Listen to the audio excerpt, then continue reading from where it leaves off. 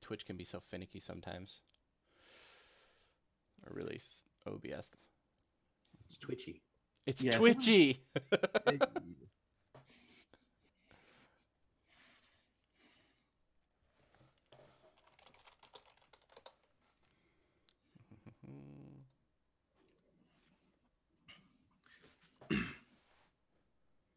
Yeah, I don't like watch a lot of streams, so sort of all right. Getting used to all those quirks. Yeah, all right, we're back. I think, yeah, I checked it out on my thing. I think we're good now. Yeah, all right, we're back. I think, yeah, now I get to hear my weird voice as it echoes in the thing. Oh, gosh. All right, sorry about that, guys. It looks like we had some weird network era there. So, you know, Twitch is being twitchy. Jokes were made. The coolest things happened when, you know, the screen was blank. So, you know, we can't really recreate that. Someone pulled out a guitar, but, you know. There was a great horned owl just swooped in and Yes. sat on Scott's knee. Yeah, I taught it to talk. Yeah. It was amazing. You know, really can't say anything more than that. But nonetheless, we just had done talking to Rich about musical influences of bands and such, and I think Scott, you had some things to say as well. Oh, yeah, I know it's cliche to be like, I don't listen to everything, but I listen to everything. So as far as the influences for this go, I mean, like I said, I was in this giant glam kick. So it was like Bowie and T-Rex and all that stuff.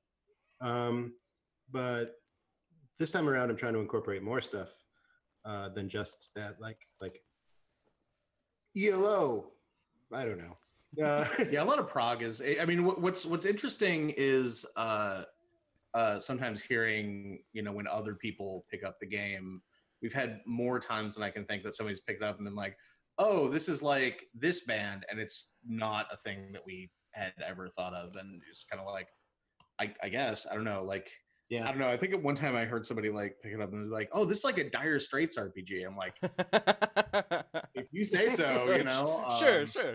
Definitely not what I was thinking. That is a supplement I have lined up. Is the Dire Straits, but I mean, I'm working on the Thin Lizzy one first. Yes, yeah. What's kind of like the weirdest, I guess, influence that someone talked about? Oh God, they were running. I know there's one out there, but I it'll come to me, I'm sure. I think someone wanted to make like a Graham Parsons country themed one or something.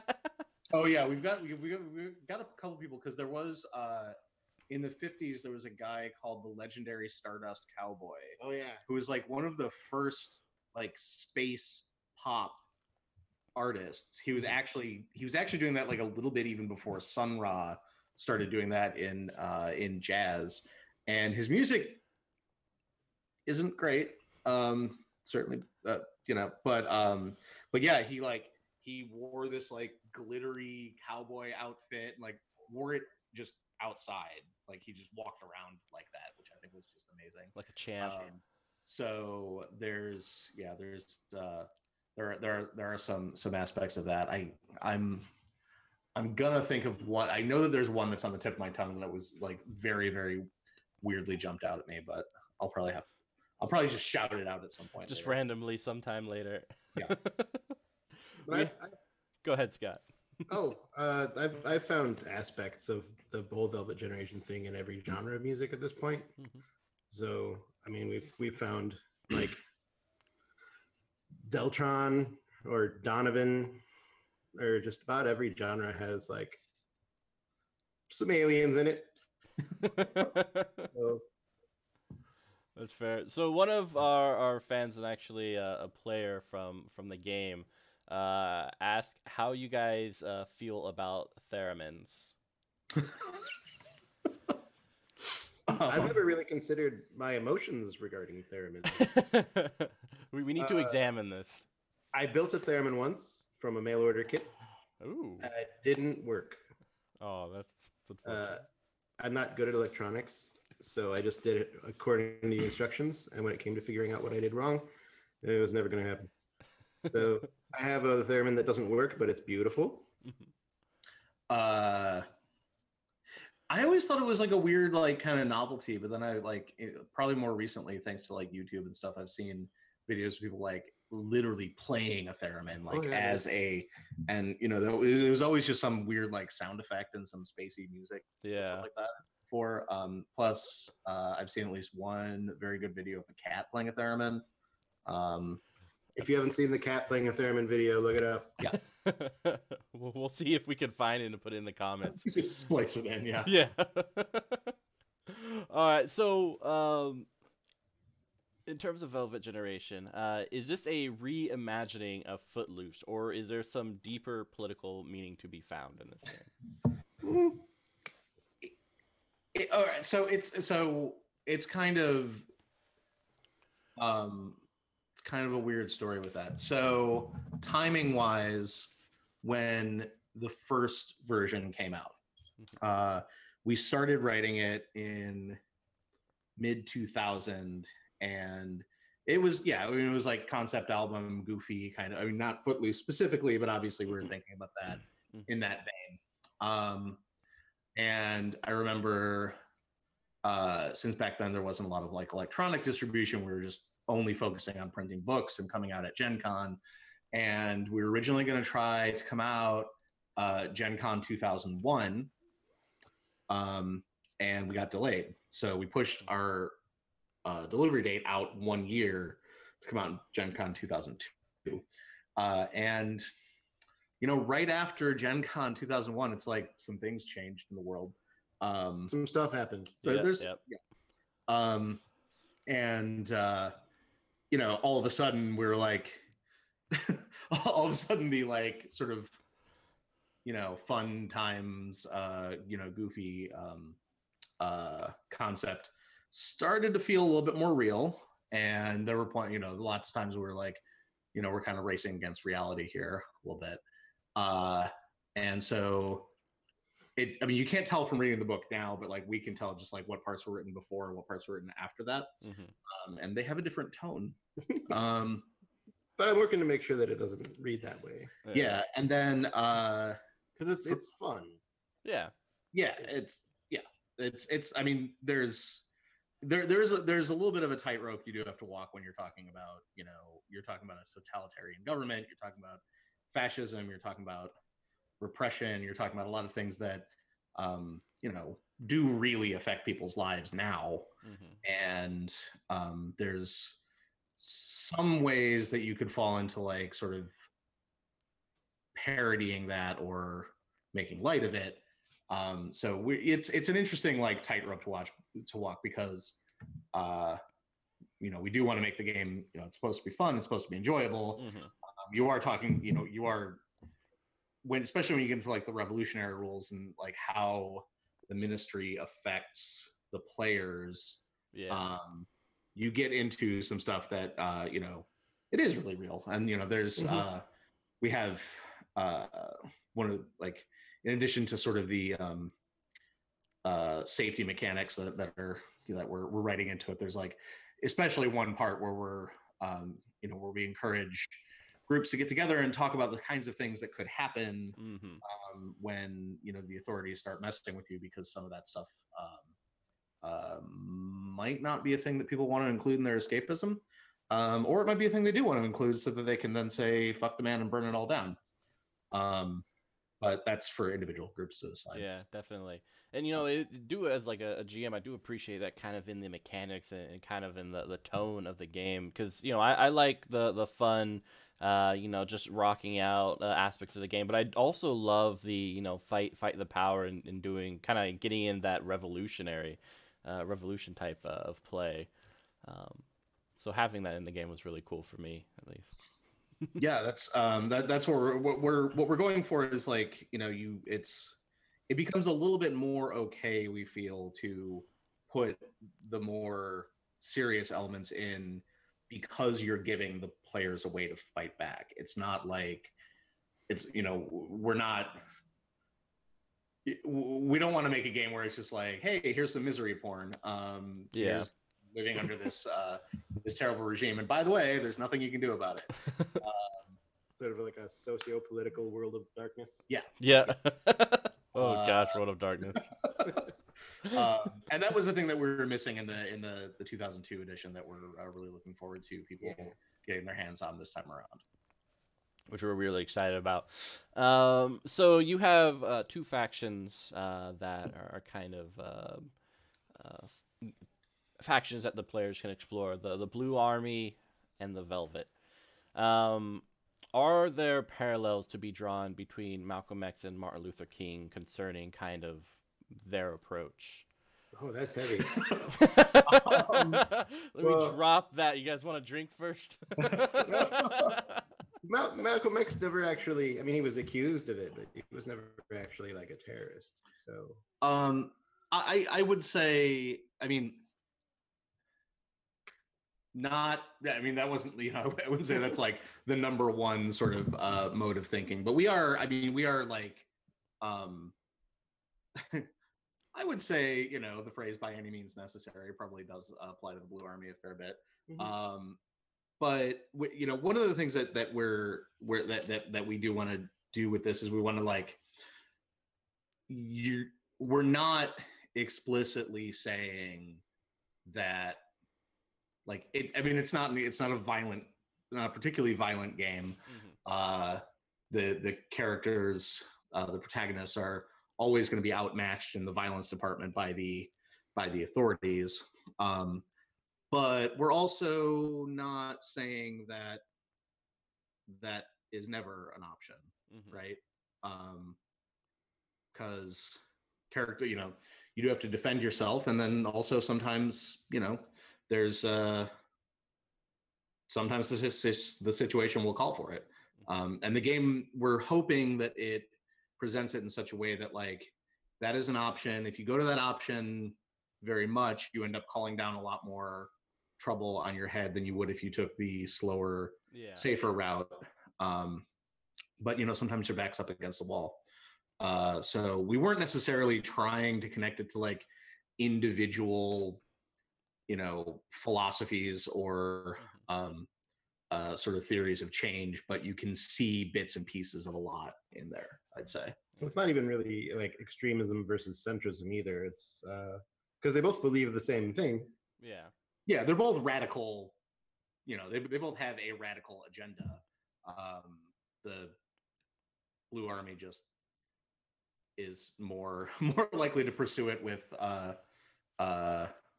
some maybe more extreme tactics or something like that. But you know, they're not. No one in this game is advocating that people try to vote the ministry out of office. That's fair. We're going to impeach them. That's not no boss. Yeah, that works. All right, so someone who is watching right now wanted to know what was where did the idea of the Star Children come from? Mostly like Man Who Fell to Earth or Ziggy Stardust, to be honest, because that's kind of the seminal alien musician. But I have for me, the idea, there was one, I don't know, did we talk about The Explorers? I think it was called The Explorers. There was this, I think it was a Steven Spielberg movie where the kids make a spaceship out of garbage. They make a spaceship out of an old tilt-a-whirl because they have like a force field generator. And it turns out that's all you need. Yes, they build this. This kid invents a thing that makes like a force field bubble, and they decide that the first thing they're going to do with it is put a bubble around this old tilt-a-whirl cart and load it down with snacks and stuff like that, and somehow they fly it up into space. So they're in space, but they get picked up by these like really weird looking green skin rubbery aliens who are obsessed with Earth pop culture. And for them, it was all like old, like 40s and 50s movies. Like there's one of these aliens just talks like Humphrey Bogart. I think there's like a Little Richard musical appearance in it. Not him himself, but like there's that. So when in the vein of aliens obsessed with Earth pop culture, that was what was on my mind because I watched that movie about 10 times when I was a kid. We'll have to put that down on the account so people can Yeah, watch it. I have not seen it in probably about 30 years. So maybe it's terrible. Maybe there's, I mean, it was a movie from the 80s. Maybe there's a segment in there that's just like extremely racist that everyone forgot about. I'm sure there is. Yeah. Yeah, not many movies have aged well. So I'm just going to say I'm not endorsing everything that's in it just in case. But that did. Just watch the aliens part and then just kind of carefully watch everything else. Anytime a director who grew up in the 50s like, hey, you know what's fun? Something racist happened. Yeah. It's hard going back. But yeah, I'm always thinking about, because when you're growing up and going to the planetarium on field trips and stuff, they're always like, right now the Alpha Centauri is just getting episodes of I Love Lucy, and you start thinking about that, and then you start thinking about that when you go home and watch terrible crap on TV, and you're like, oh no, what are we doing? So that's, and like in Contact, when they first get like television transmission back, and they zoom out and it's a swastika because the first transmission was the Berlin Games, and they're just like, there's space Nazis.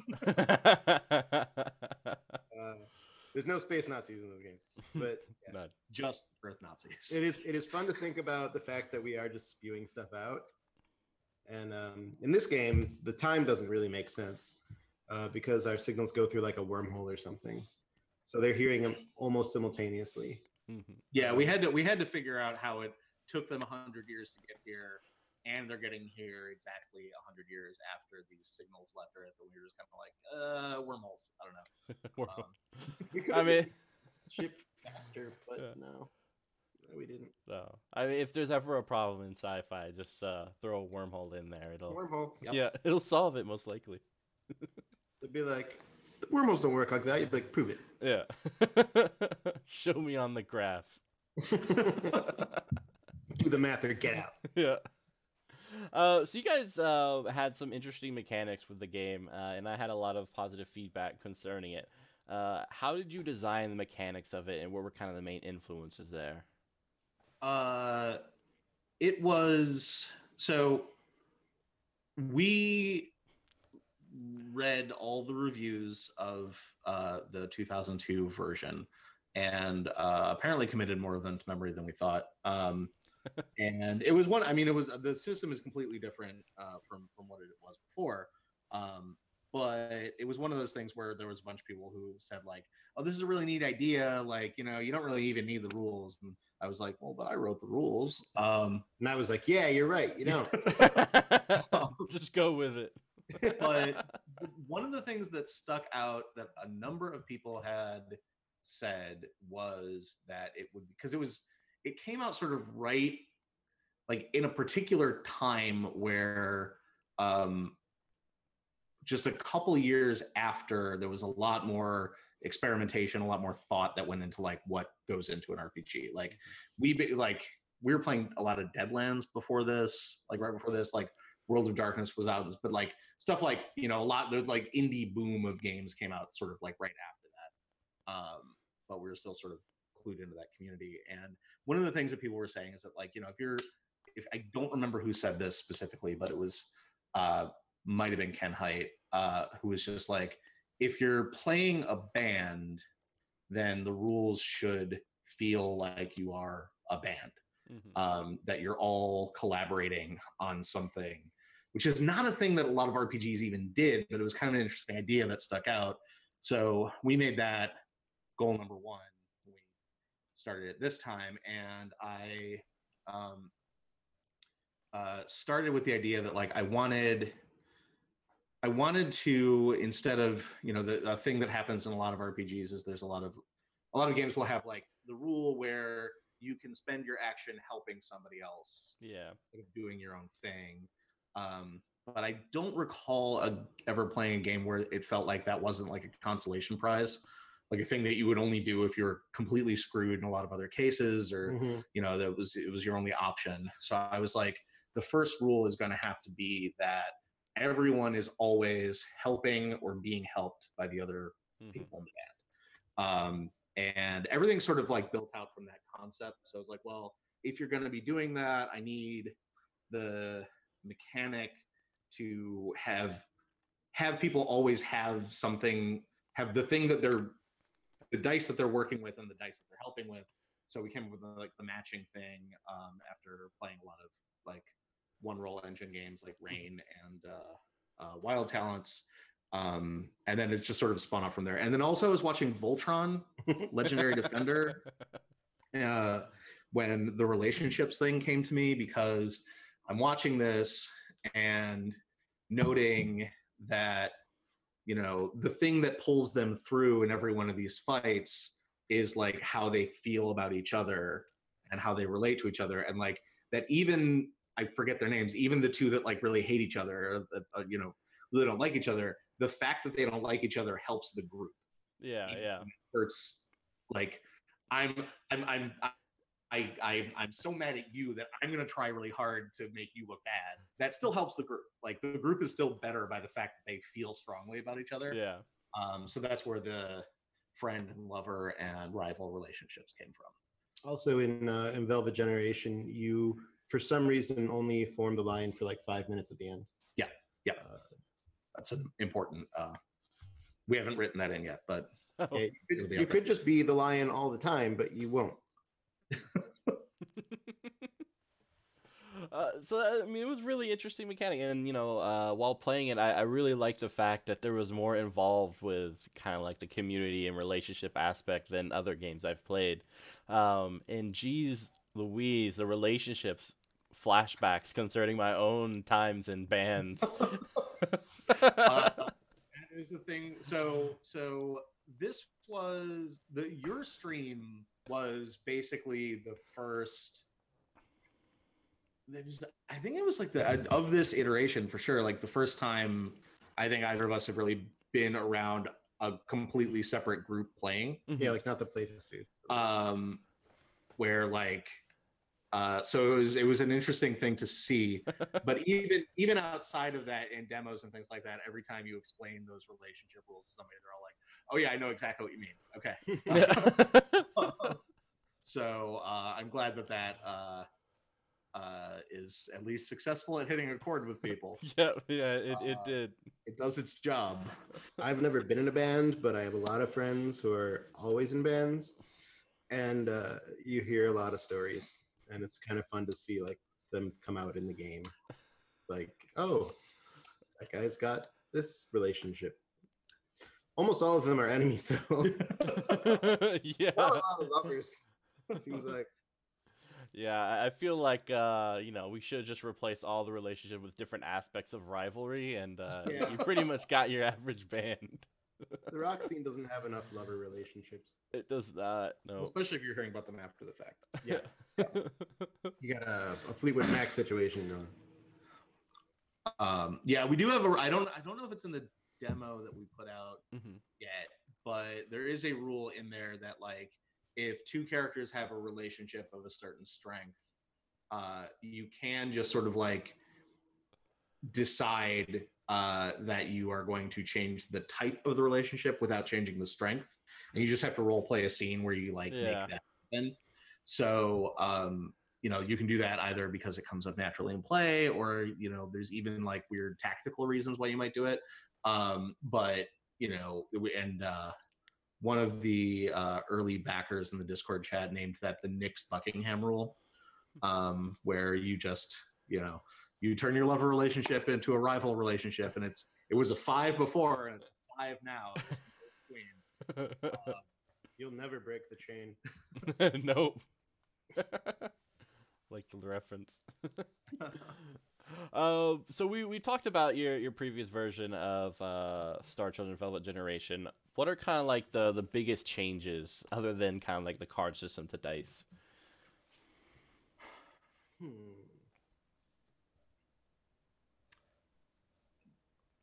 One was bringing the revolutionary stuff to the forefront. Definitely saving the world is more of a thing now. Yeah, it was in the setting, and it was mentioned that you're part of this revolutionary group, but you never, you know, one of the concepts I didn't hear till after we came up with this is, you know, system matters kind of thing. That if you're going to have something be an important theme in the game, it needs to be part of the game. So whereas before we were like, hey, here's some like revolutionary missions you can do, there was no way to connect that with like actually go out, reach out, and impact the setting. It was a very the very 90s mindset of my game's going to have this huge meta plot, but you're not allowed to affect it except in prescribed ways. So one of the things that we knew that we had to do was give you a way to punch back, basically. And it's a role-playing game that you can win. You can actually take down the Ministry as part of the game. That's one thing. I think broadening out the musical influences and stuff like that, and a lot of the cultural touchstones has been another mission that we've had with this. Just kind of tightening things up. Setting-wise, not a whole lot has changed. It's just a little more vivid. That's fair. Oh, wait, one other thing. In this version, in the last version, this was not true. In this version, it is expressly true that you cannot play a cop. Oh. There is no. I think we had a cop background where you could play like you're the local officers or cop. Like no, you're not. You're playing a member of a band who is a revolutionary. You're not playing a cop. Oh, yeah, that's fair. Yeah, that's an odd kind of pairing. Well, and it was a very sort of 90s sensibility too, where like if you're making an RPG, you try to model everything that could be in that setting. Try to like pre-guess what some people are going to want to do with the game, and I'm like, well, if somebody picks up this game and decides to do that with their character, that's their business. But we don't actually have to encourage every single possibility. We're not writing a GURPS book here, which is cool if you like GURPS. Yeah.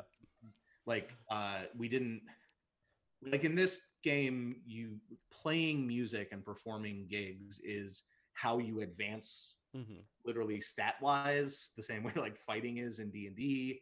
It is how you accumulate the power to fight back against the Ministry. So like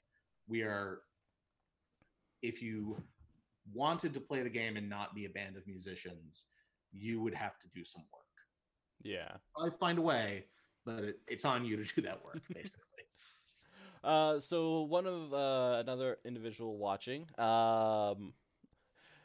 their question is, and I know only Rich played in a band, but during your in real life, I was never in any band. Neither of any band. Scott technically plays more music than I do because he owns a keyboard. Yeah, Ooh. but about a band. All right, now I'm gonna switch up the question.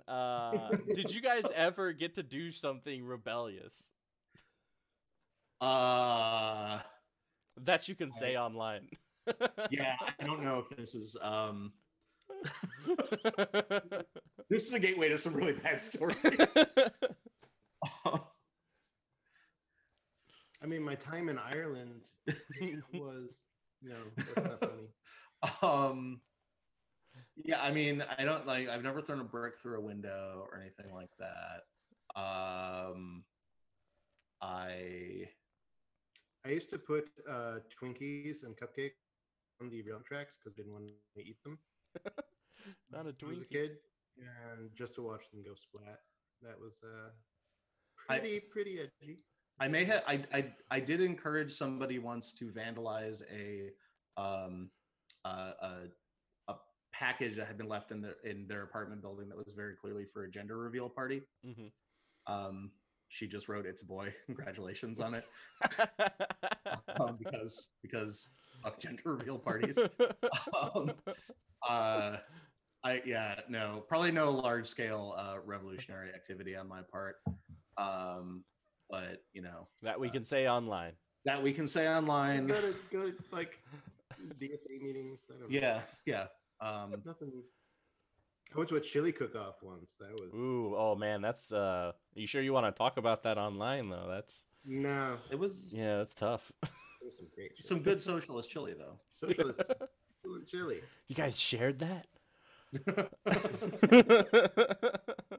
I mean, it was on Facebook, so You don't have to do much digging to find out I like chili and socialism. Both are good. Yeah. All right. Yes.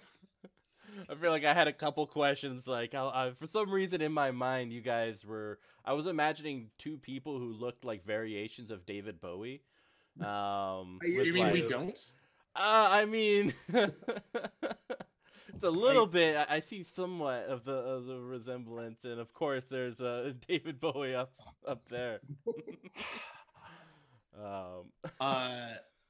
No, that was one line that was in this was Ken's review in one of the first reviews in 2002. He said he imagined the two people writing it as these like old, stuck in the 70s like ex rockers basically. And then when he finally met us and found out we were quite a bit younger than him, was surprised.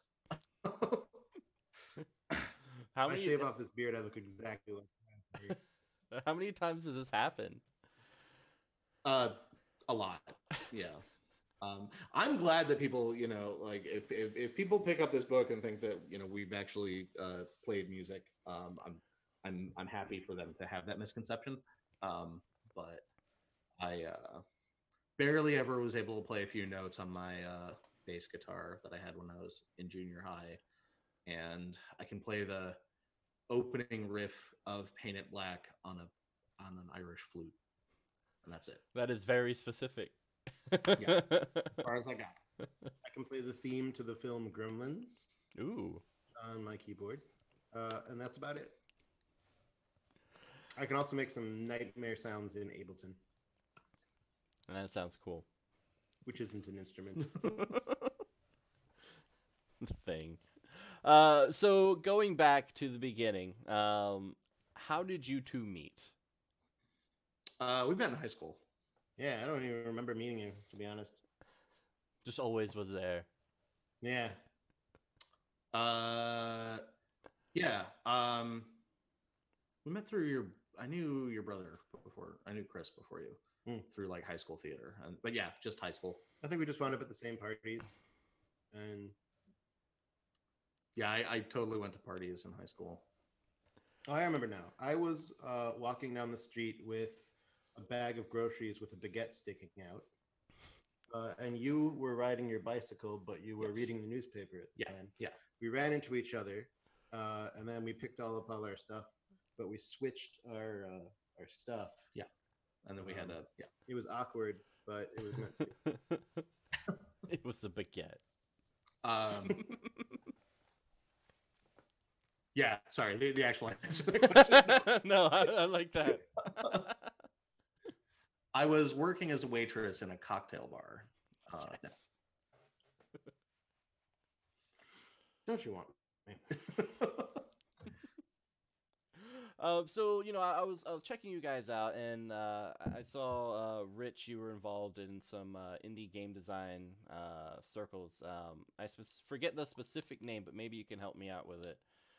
Yeah, the Indie Game Developer Network, IGDN. I'm the treasurer. It's a good group. We've got a little over 100 people in it.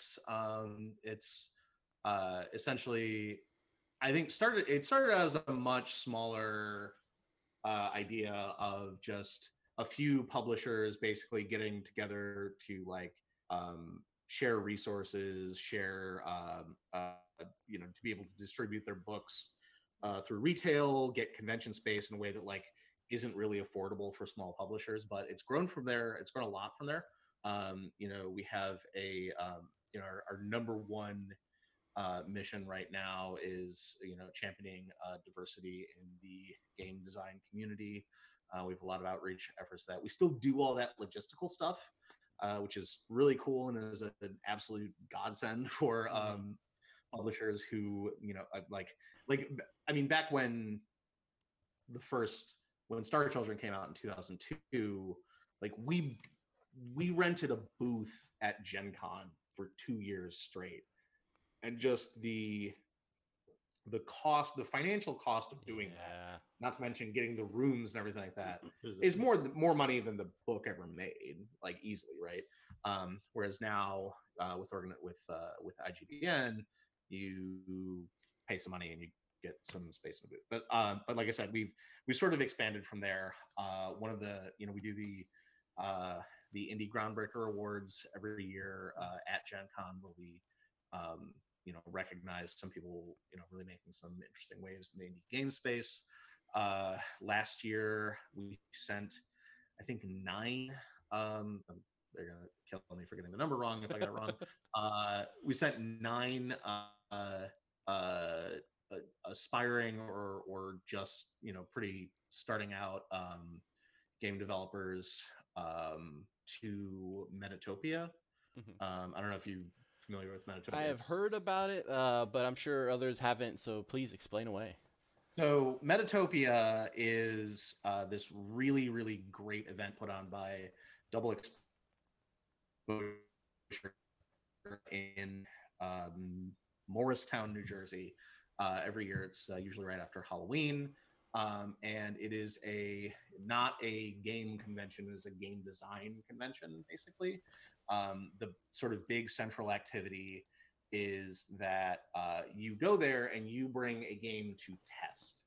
You're not demoing a game, you're not selling a game, you're not just running a game. You're deliberately bringing something that's incomplete that you're still working on. And most of the people there are other game developers. There's board game developers, card game developers, LARPs, RPGs. Nice. And basically, when you sign up to go, you are not only running your event, but you're actually basically obligated to obligated sounds like something you wouldn't want to do, but like your role there is to also play in other people's games, and there's structured feedback for what people are looking for and how to help, and basically like everyone who goes is sort of like they sometimes the organizers put like if you go to this thing, someone calls you on the phone and works out what your schedule is going to be with you. They ask you what kind of games you like, they ask you what kind of games you're into, and what you have experience with, and they put a ton of like real human brain power behind people into the right games. It was huge. I went for the first time in 2017, and then me and Scott and Dan O'Hanlon, another developer on the game, went last year, and it's just like that first year I hadn't done any. I did very, very little with the game. We knew that we were going to do it, and number one, the fact that we had that pressure sort of kicked my ass into getting something out there, and I went out there with like way less than I would expect being able to actually show to anybody. But I did it, and the feedback sort of like refined. I think we tested music and just the basic rule system. There was no character creation or anything like that, just how you roll dice, basically. And even that, through 3 sessions of it was fantastic. And then by the time it came around this past year, we were able to test out the character creation system, mostly of what we still have in there. But this conference is so useful. Not like there's the testing aspect. It's also just kind of like a great networking event. Everyone's in the same hotel. You're all hanging around the same bar, restaurant, lobby area every night. And it helps people sort of break into the industry. I think probably more new projects are born there every year than probably at any other event. But bringing it back to IGDN, one of the things that we do is we run a scholarship every year, where we kick in money, we solicit sponsorships from like game companies, and we run a GoFundMe where we basically collect a bunch of money, and we specifically seek out designers from marginalized communities, people who would not be able to make it on their own, and we get them there so they can run their tests and get all the advantages of attending. And yeah, like I said, last year we sent 9 people there. Nice. Probably aiming for about that same number this year. And yeah, no, IGDN is a great organization, worth looking into if anybody's a designer and looking to do stuff. Also, crazy positive.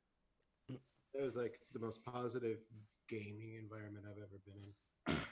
Oh yeah. Metatopia is like, just really, really supportive. Really, really just creative energy everywhere. Yeah, that's good to hear, because I feel sometimes in kind of like the hobby and game designer community, there's often that feel of competition. Like, you know, if you succeed, that means I don't succeed and stuff like that. So it's really good to hear kind of the cooperation and then the love there. Doesn't feel like that crowd goes to Metatopia. I mean, like, just kind of like as an example, the first time I went out there, I made the decision to go really late in the game. It was probably about 3 weeks before it actually happened.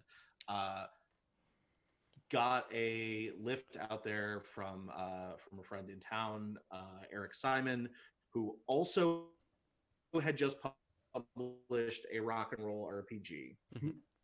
And while there, ran into, I think, 3 other people making rock and roll RPGs.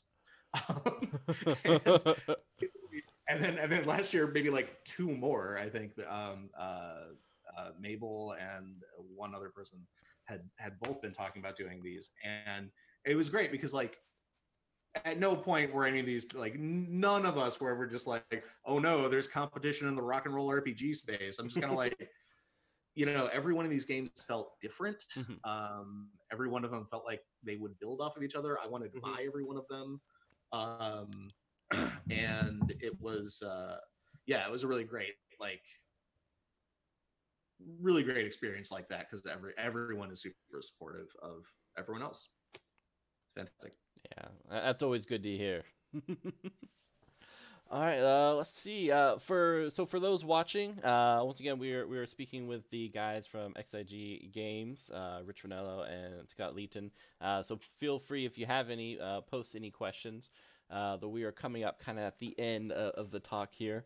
But you know, hopefully, Velvet Generation will be coming out Gen Con. That's our goal.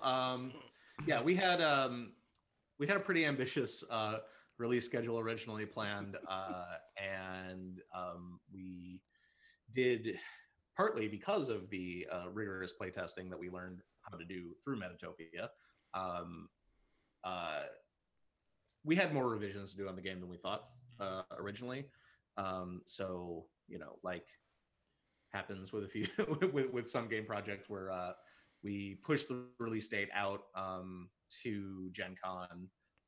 That's looking pretty good. We have 3 events running at Gen Con. So if you're coming, check it out. And yeah, that's our goal. And I mean, like, as you saw in the stream, like, the game that we'll be coming out with a fully playable preview version pretty soon. Mitch, you got the preview of the preview for the stream. But yeah, it's essentially very close to the stage where we're going to send out the preview for you know, blind play testing. Just basically anyone who, you know, putting it in front of the eyes of people who have not before gets you a different level of feedback from playing it yourselves. So we're looking forward to that.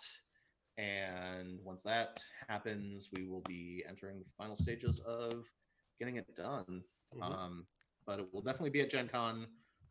Regardless, we will, as soon as we know things like exactly how many pages it's going to be and how much it's going to weigh, we'll have pre-orders up and stuff like that. In the meantime, the first edition, the 2000 edition, is available, pay what you want on DriveThru RPG. So seriously, just take it for free. We don't care. Yeah, and I'll have that in the links for those watching on YouTube and later for both those items, pre-orders, as well as checking out the DriveThru RPG, the previous version. So what's next? I mean, you got Gen Con coming up. That's kind of course, kind of the sun on the horizon. But do you guys have any ideas, like, what's after that? You know, I don't think we've really thought about it. I mean, there's a few random ideas kicking around. We don't have anything planned to write. I have maybe a 5th edition D&D set I want to do, but trying to exercise those thoughts from my mind as much as possible right now. Because I don't. This isn't really a full-time gig for either of us, so yeah. There's that. There's a few many possibilities. I'm gonna learn bicycle repair. Ooh. And conversational Japanese. Oh, nice. Yeah. No, neither of those are true. What? No, come on, man. Yeah, it's it's one of those things where it's back in 2002. If you were going to do something like this, you had to put a lot larger percentage of your life into it, because you had to get it. You had to look at getting a book that was printed on a printing press, that you had one shot at putting out. You didn't have, there wasn't social media, there wasn't Kickstarter, there wasn't any of this stuff. So you were putting a lot of your own money and a lot of your own time on the line for something you didn't really know how it would work out. Yeah. And with Our Children, it worked out fine. It broke even, which is better than most RPGs do, I guess. We still have a lot of copies sitting in the basement, which will be going out to Kickstarter backers for this one as well. But it's nice that we're in a situation now where if you have an idea, you can workshop that idea, in communities online. You can seek out collaborators who you didn't know at all before. Speaking of IGDN, great for that too. You can put early editions in front of people's faces. You can get the money that you need up front. You can do all these things, and it's such a different world now, which is pretty great. I know one thing I'm going to do right after we come out with, right after we do this, will be, and you saw a preview of this, the system that we have. I really like it. It's worked out really great.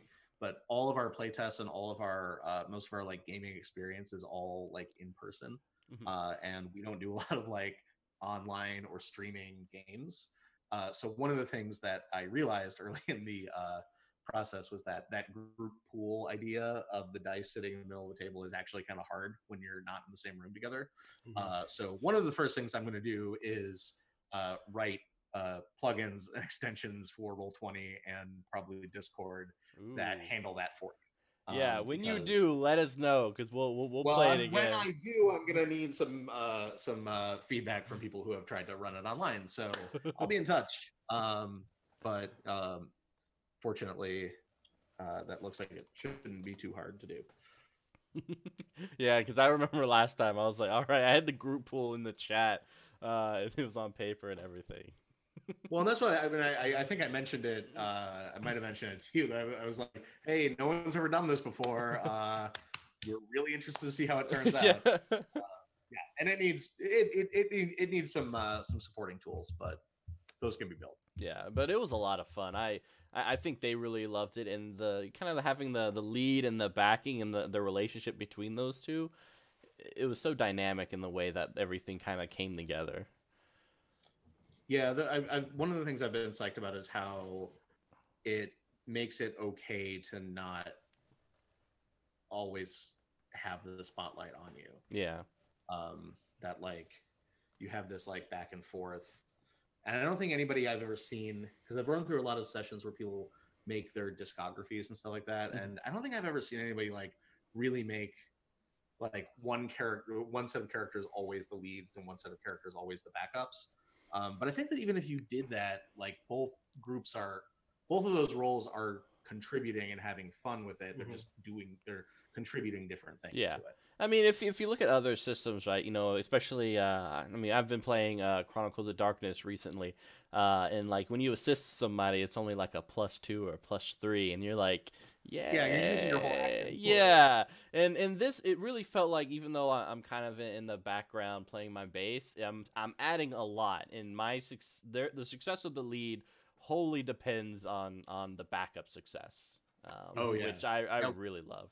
We've run through in some of the playtests some like really odd situations where it's like, what if one of the things I want to test is a full-on solo act, and see what it would be like if there's one player on a bar stool, not designed to be played that way, wearing suspended. But well, there's a podcast called Table for One, hosted by Jeff Stormer, and he does a really interesting thing with it, which is he runs sessions that are one player games, usually where the player is the designer of the game or a designer of the game, and it's just a podcast where it's like he's running a one-person game, and we were talking about it a little bit. We're just like, how would you do, like, in this game that's designed for this collaboration, how would you do that? And I think like both simultaneously we were both like, Prince. Yeah. I don't know how well the rules support that, but we knew exactly who the character would be. What about Morris Day and the Sun? Prince. Just Prince. That's fair. I would like to see that. If that happens, please post it so I can watch. It'll just be like it'll be a sad sounding like podcast of me in my office just rolling dice alone. It'll be one of those podcasts people used to go to sleep. Yeah. The sound of dice rolling. Yeah, I'm just getting ideas for like late night channels and shows. You're gonna do. We'll team up. We'll do the Twitch version of Norwegian slow TV.